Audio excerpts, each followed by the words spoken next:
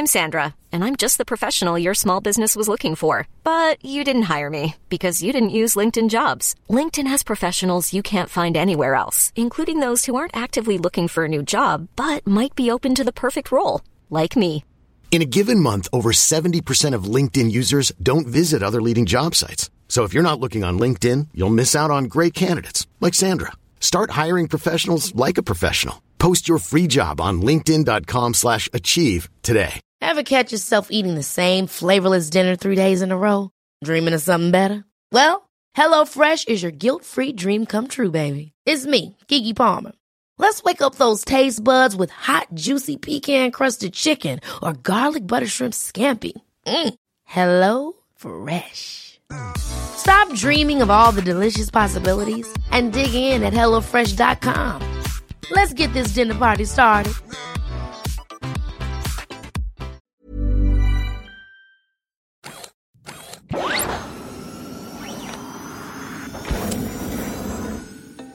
Welcome to Jetpacks Are Overrated.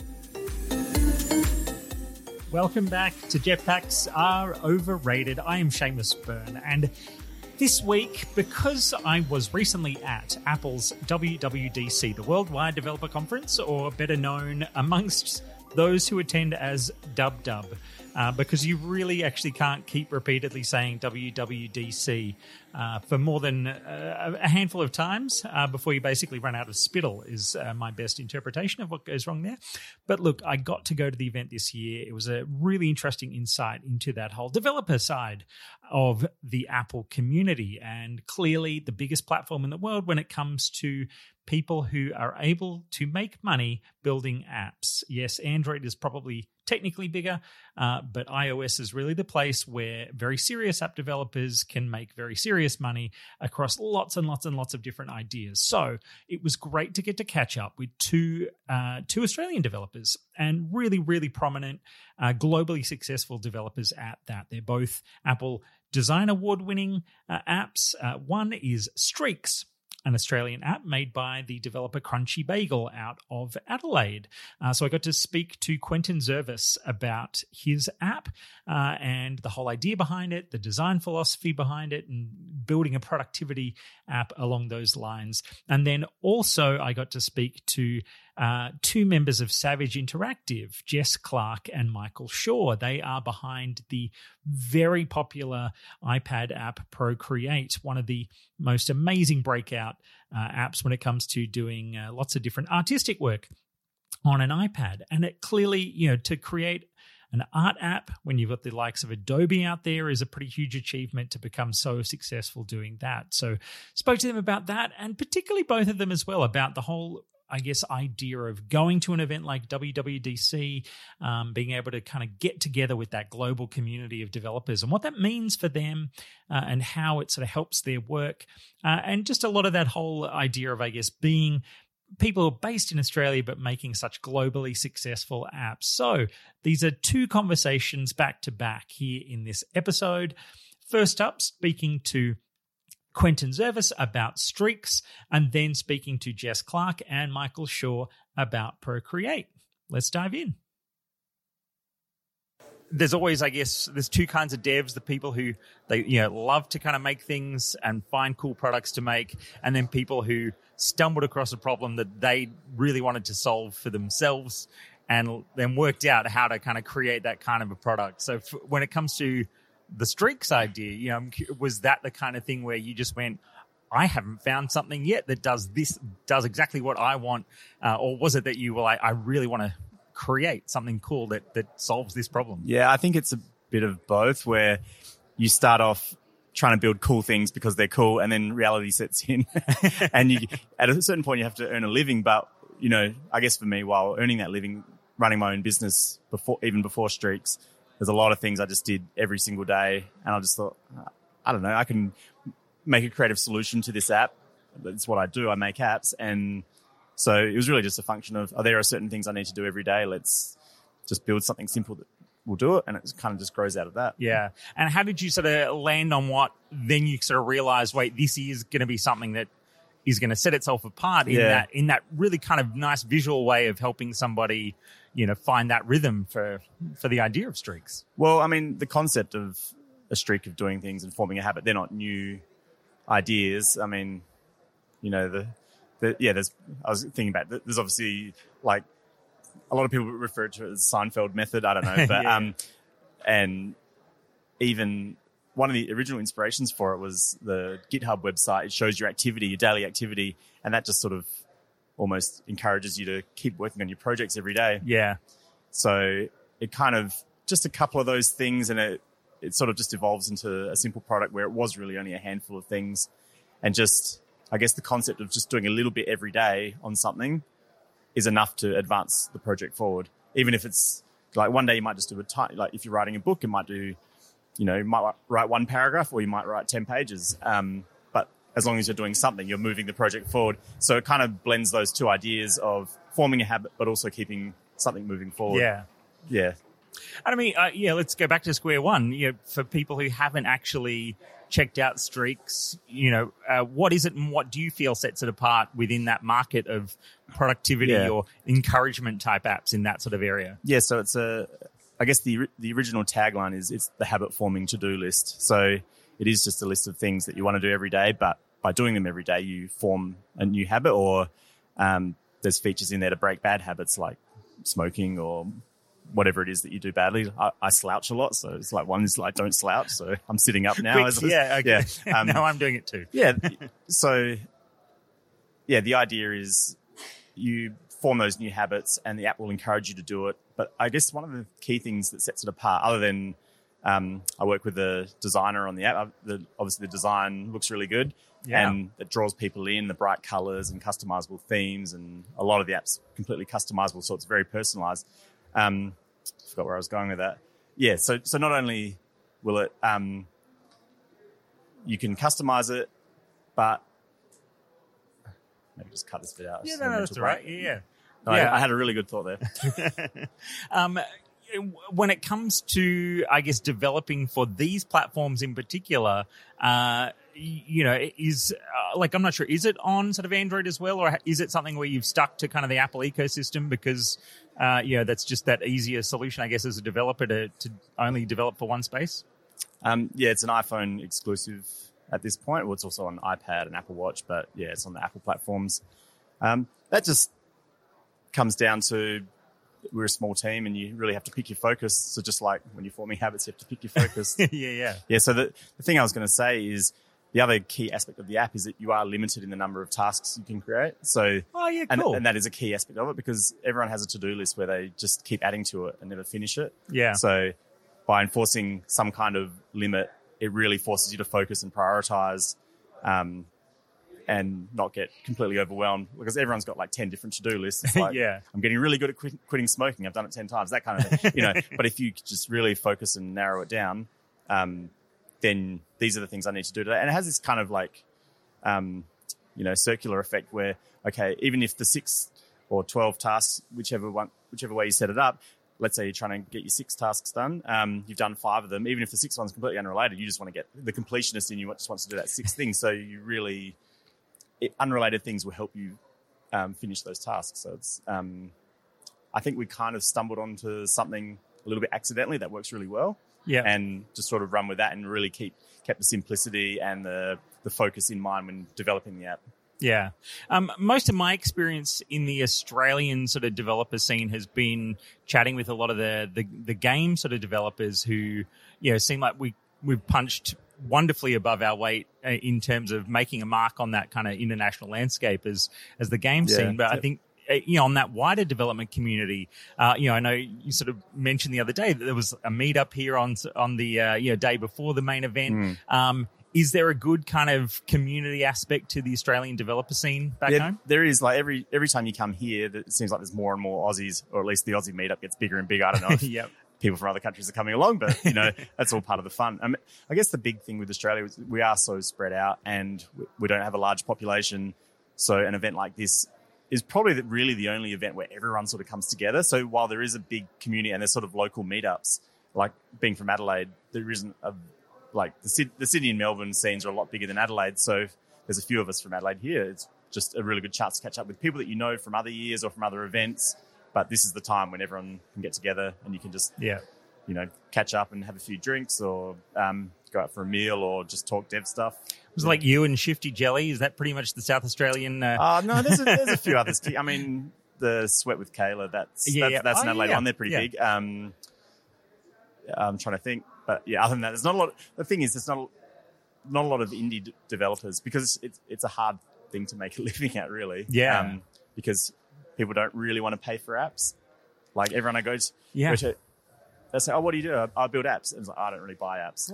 Yeah, I get it. I mean, I would like you to, but So you're battling against that, and you're often battling against big companies that have got a lot of funding, or selling their app isn't their core priority. That's just a marketing tool for them. So sometimes you're up against that. So I think that, like, when you talk about games, like games is kind of a different business model, and you're building it in a different way. But as an app developer, you have to approach it differently, and it can be hard at times. And there's different business models that you can obviously sell your app in, but to varying degrees of success, I guess. Yeah. And so how have you played with the various kinds of, monetization models for different apps? And how have you found sort of things work?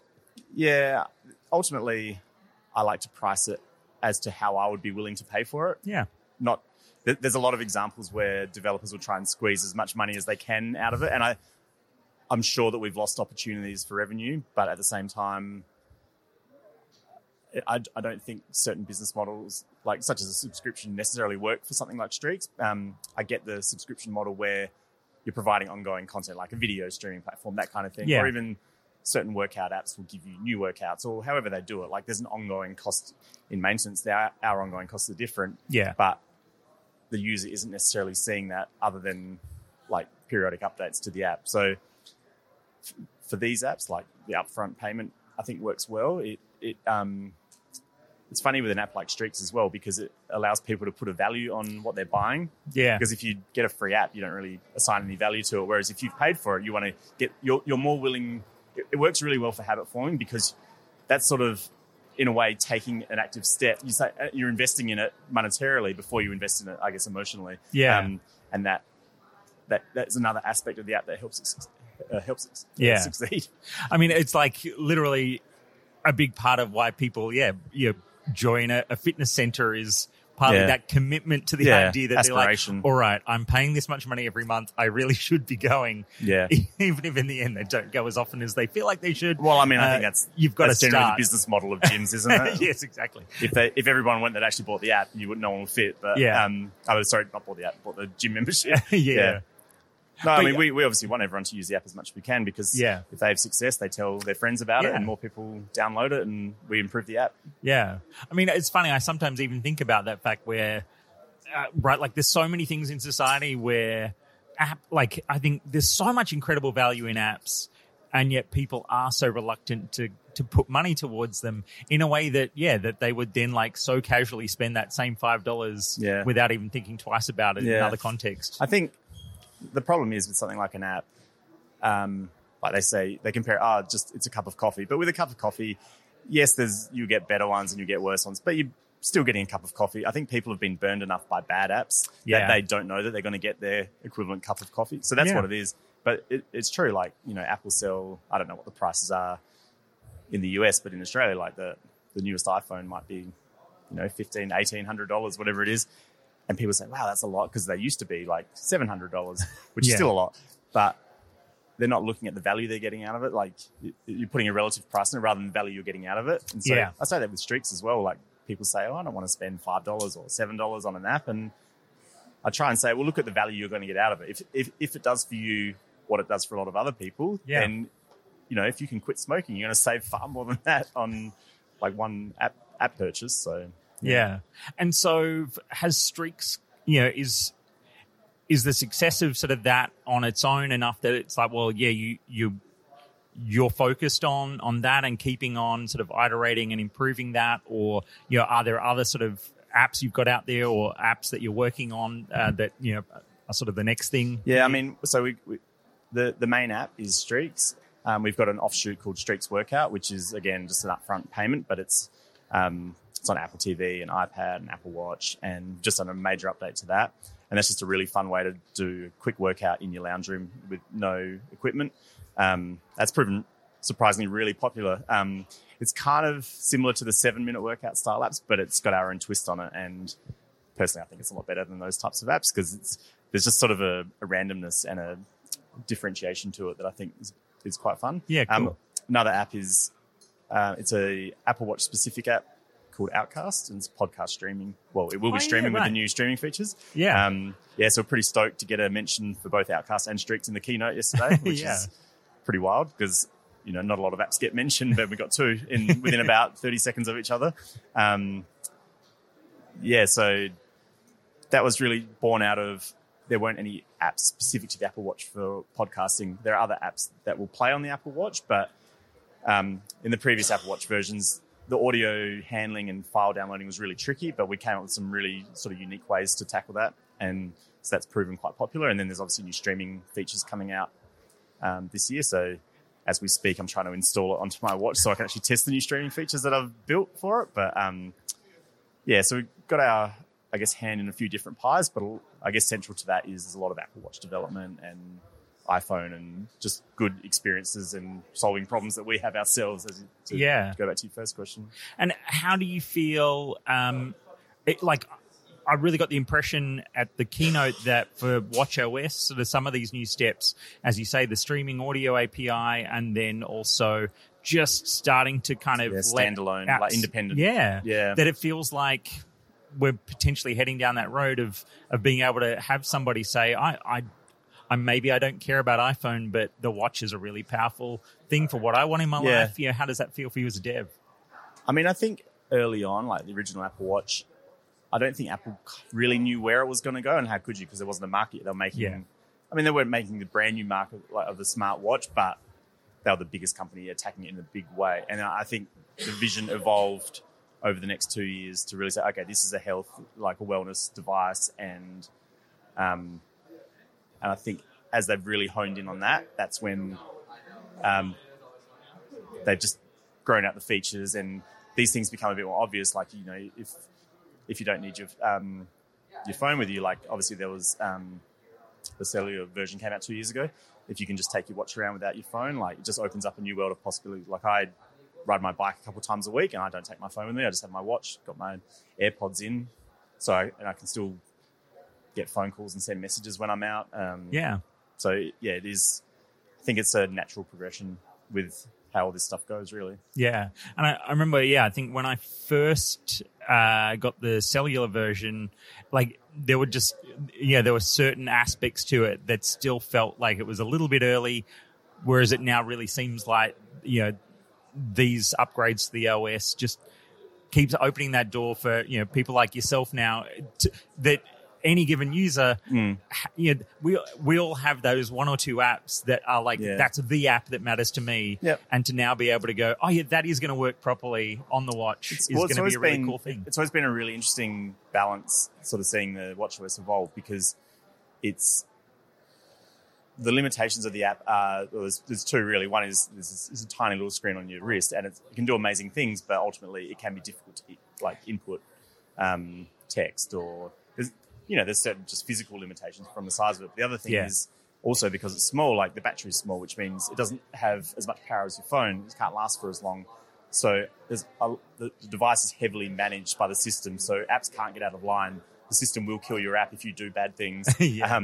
But because of that, it's always been a trade-off of we've got all these great features, we want to add all these things, but because maybe the technology's not quite there in terms of, we can't run for a week at a time. It's a daily charge or every couple of days. We have to evolve to where the hardware and will catch up with where the software wants to go, I guess, or the other way around, whichever way you want to look at it. Yeah, but it's come a long way in 4 years or 5 years or whatever it's been. Yeah, and so what else here at WWDC has kind of excited you so far in terms of what was announced, and then what are the kinds of sessions you get the most out of at the rest of the show? It was pretty exciting seeing the prices of the Mac Pro and the new monitor, but pretty, I don't know what that's going to be in Australian dollars, but Yeah, it's nice to sometimes go, wow. Yeah, I mean, that was exciting to see it and exciting to see them run off the stage after they announced the price, but and a bit of buzz about it afterwards. But yeah, I guess for me, it's just seeing the new APIs they announce, what new features can we add to our iPhone apps and Apple Watch, and getting a chance to, I guess, butt heads with the Apple developers or the Apple engineers and say, why doesn't this work? Or how do I do this? And so that's a key part of it. You don't really get any other time of the year where you can actually get a one-on-one with the people who are actually building the product. And it's usually pretty informative to both parties because, at certain times they don't really hear from developers and there's a bit of a closed loop where they roughly know, but then when they actually hear specific real-world examples, like, okay, that makes sense. We can change that. And this is the time to affect change. Obviously, the WatchOS 6 and iOS 13 will come out in September, but there's a bit of wiggle room for now. Things will evolve and change for at least the next few months as they see how developers are using it and if it's fallen short or not quite working as developers need it. So that's, I guess, the most valuable part of it. It really is probably like any conference, it's relationship building. Hey, I'm Ryan Reynolds. Recently, I asked Mint Mobile's legal team if big wireless companies are allowed to raise prices due to inflation. They said yes. And then when I asked if raising prices technically violates those onerous 2-year contracts, they said, what the f*** are you talking about, you insane Hollywood ass f- So to recap, we're cutting the price of Mint Unlimited from $30 a month to just $15 a month. Give it a try at mintmobile.com/switch. $45 up front for 3 months plus taxes and fees. Promo rate for new customers for limited time. Unlimited more than 40 gigabytes per month. Slows full terms at mintmobile.com.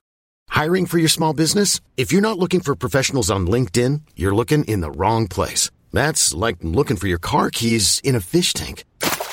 LinkedIn helps you hire professionals you can't find anywhere else, even those who aren't actively searching for a new job but might be open to the perfect role. In a given month, over 70% of LinkedIn users don't even visit other leading job sites. So start looking in the right place. With LinkedIn, you can hire professionals like a professional. Post your free job on linkedin.com/achieve today.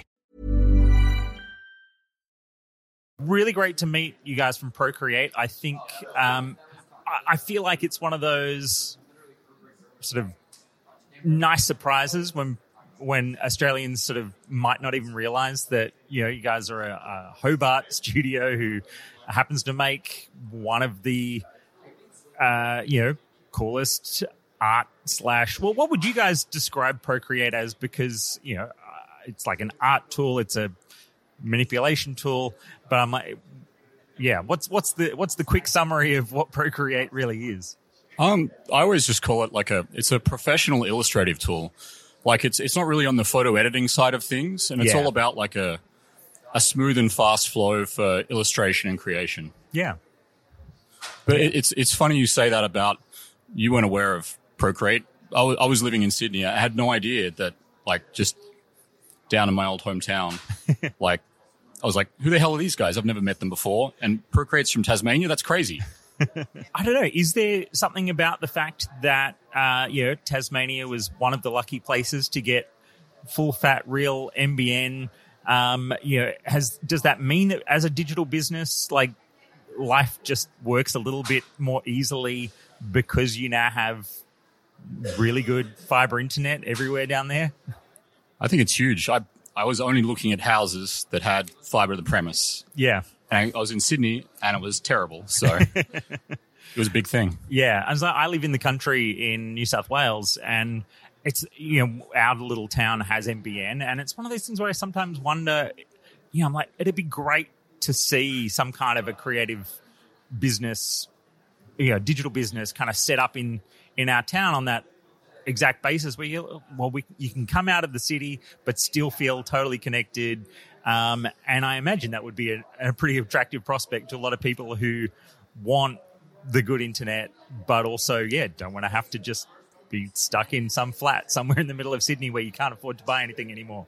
Yeah, I mean, that's kind of why I moved down. It's like, oh, wait, I can have an amazing job working on Procreate and be close to the mountain and be able to buy a house. It was a pretty daunting prospect in Sydney trying to buy something. In Tasmania, the lifestyle's a lot better. I've found it to be a lot better. Yeah.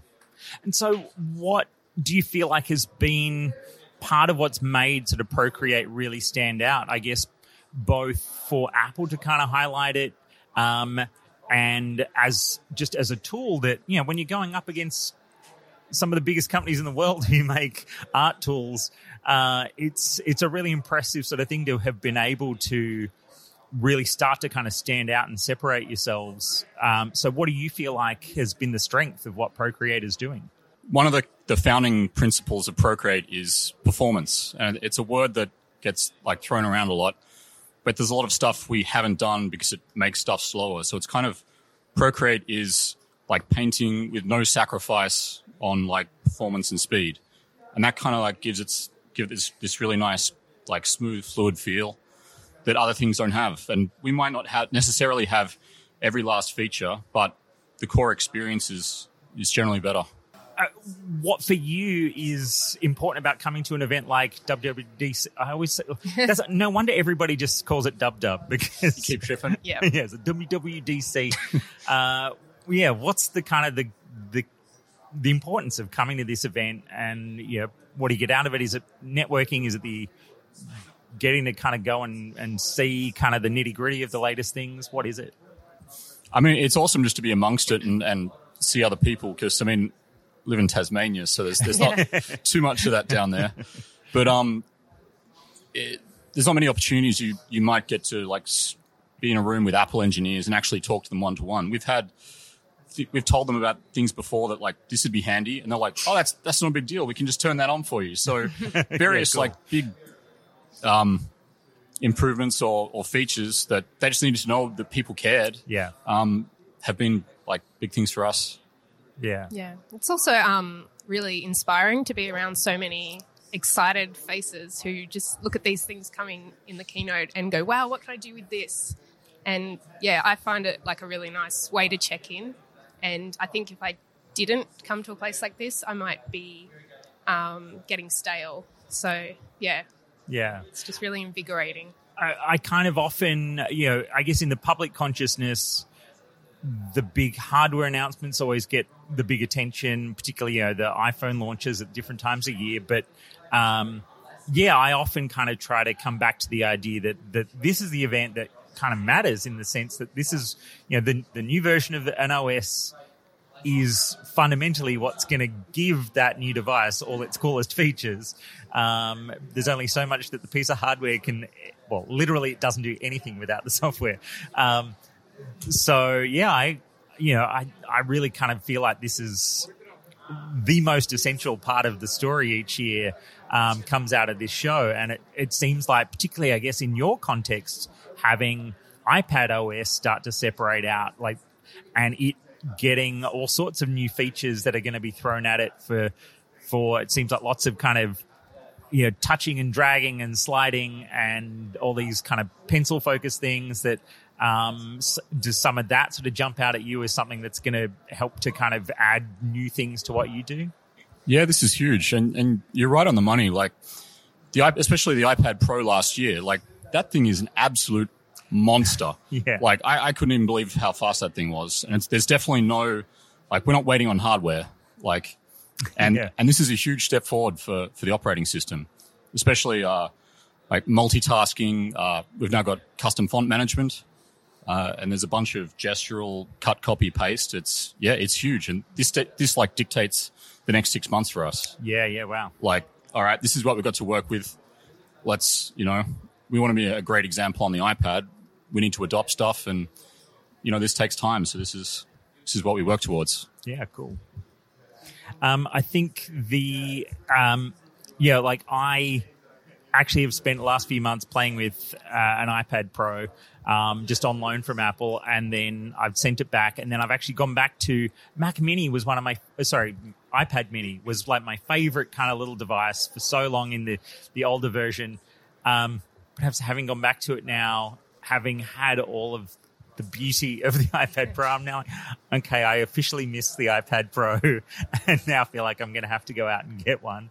But was Procreate around before Pencil sort of first came along as well? And I mean, how many years has actually Procreate been available? I couldn't tell you in exact years. It's approximately 7 or 8. Right. And it was available like 4 days before the launch of the iPad 2. So it's been like way beyond pencil, way before. Yeah. Like painting with your finger on on an iPad 1.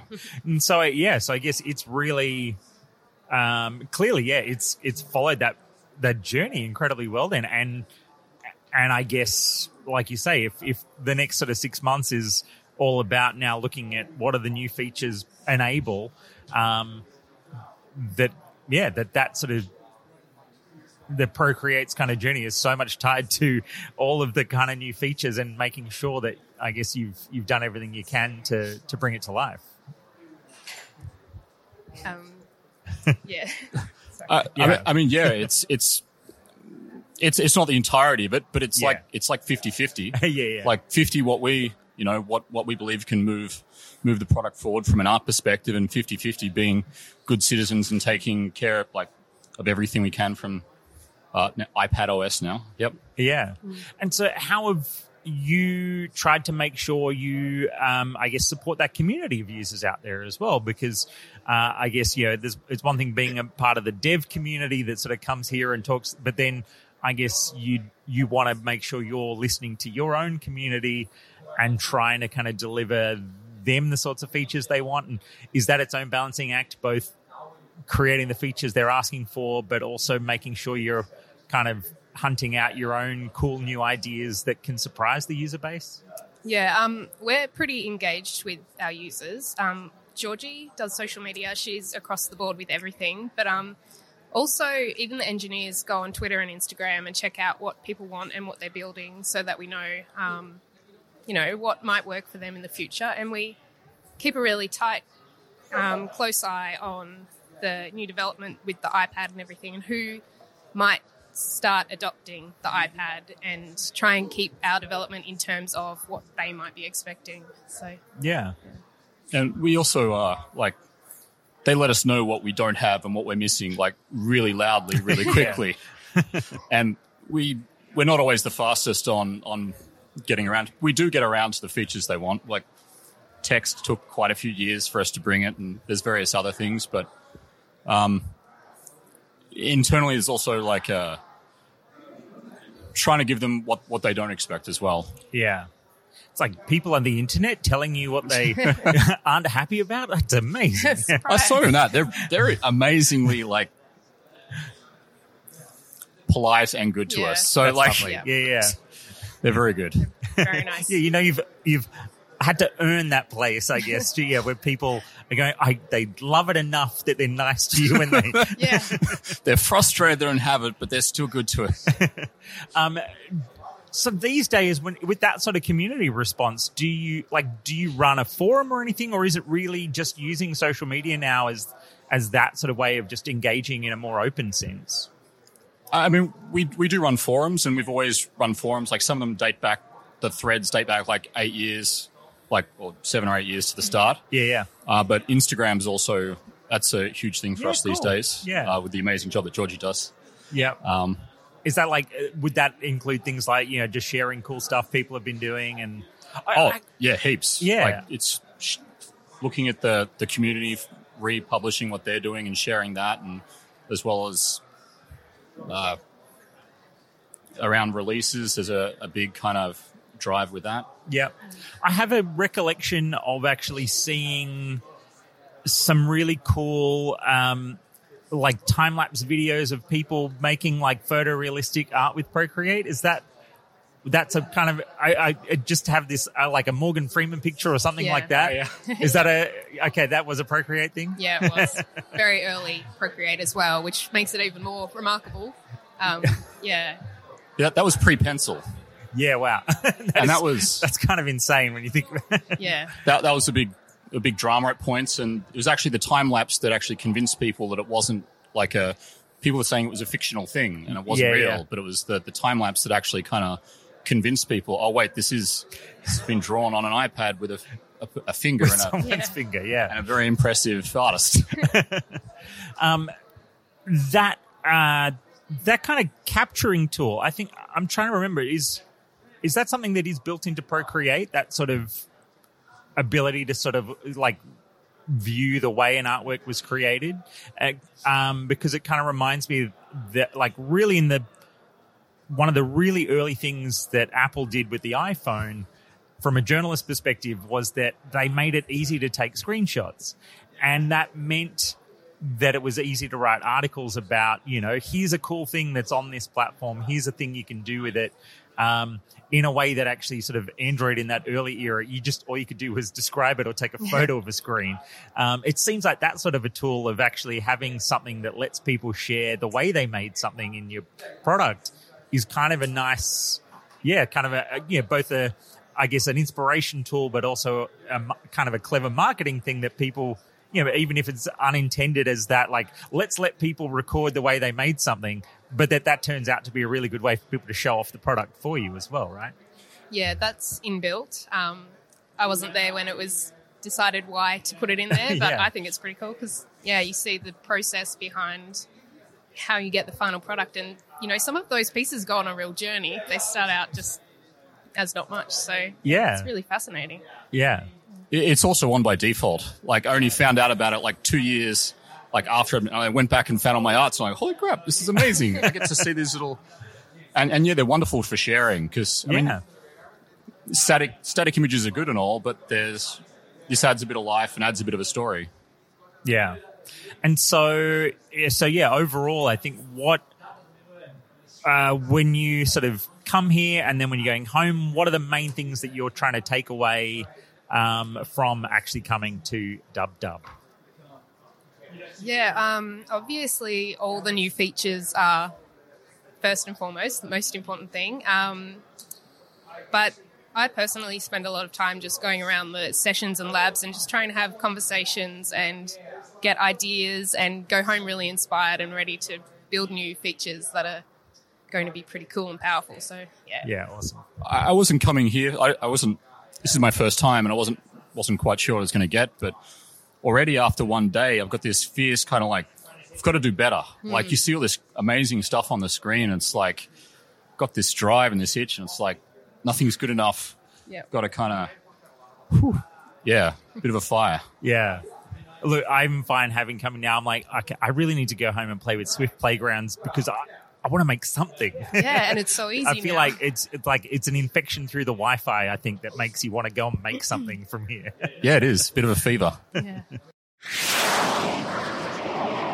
Jetpacks Are Overrated is produced by me, Seamus Byrne, as part of the Biteside Podcast Network. You can find this show and other shows through my website, biteside.com. You, of course, can also find them in all your favorite podcast apps and Spotify and any of those other places that you might want to load up your RSS feed of podcast apps. If you're enjoying this show, if you want to send me some feedback, you can find me on Twitter. I am at Seamus. I am always there. So come find me and tell me what you think. And of course, you can leave reviews and just share the link with friends and loved ones if they want to learn more about all this kind of cool app creation stuff or lots of other things. There's going to be a lot more shows coming really soon as I evolve what Jetpacks is. So please stay tuned and I will catch you next time.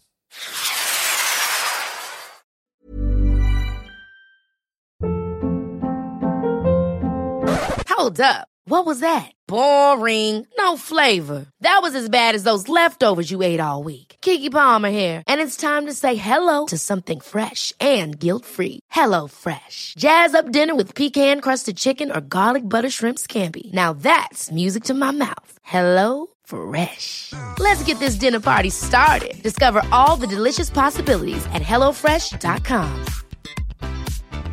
Hi, I'm Daniel, founder of Pretty Litter. Did you know cats tend to hide symptoms of sickness and pain? I learned this the hard way after losing my cat, Gingy. So I created Pretty Litter, a health monitoring litter that helps detect early signs of illness by changing colors, saving you money and potentially your cat's life. Pretty Litter is veterinarian developed, and it's the easiest way to keep tabs on your fur baby's health right at home. Go to prettylitter.com and use code ACAST for 20% off your first order and a free cat toy. Terms and conditions apply. See site for details.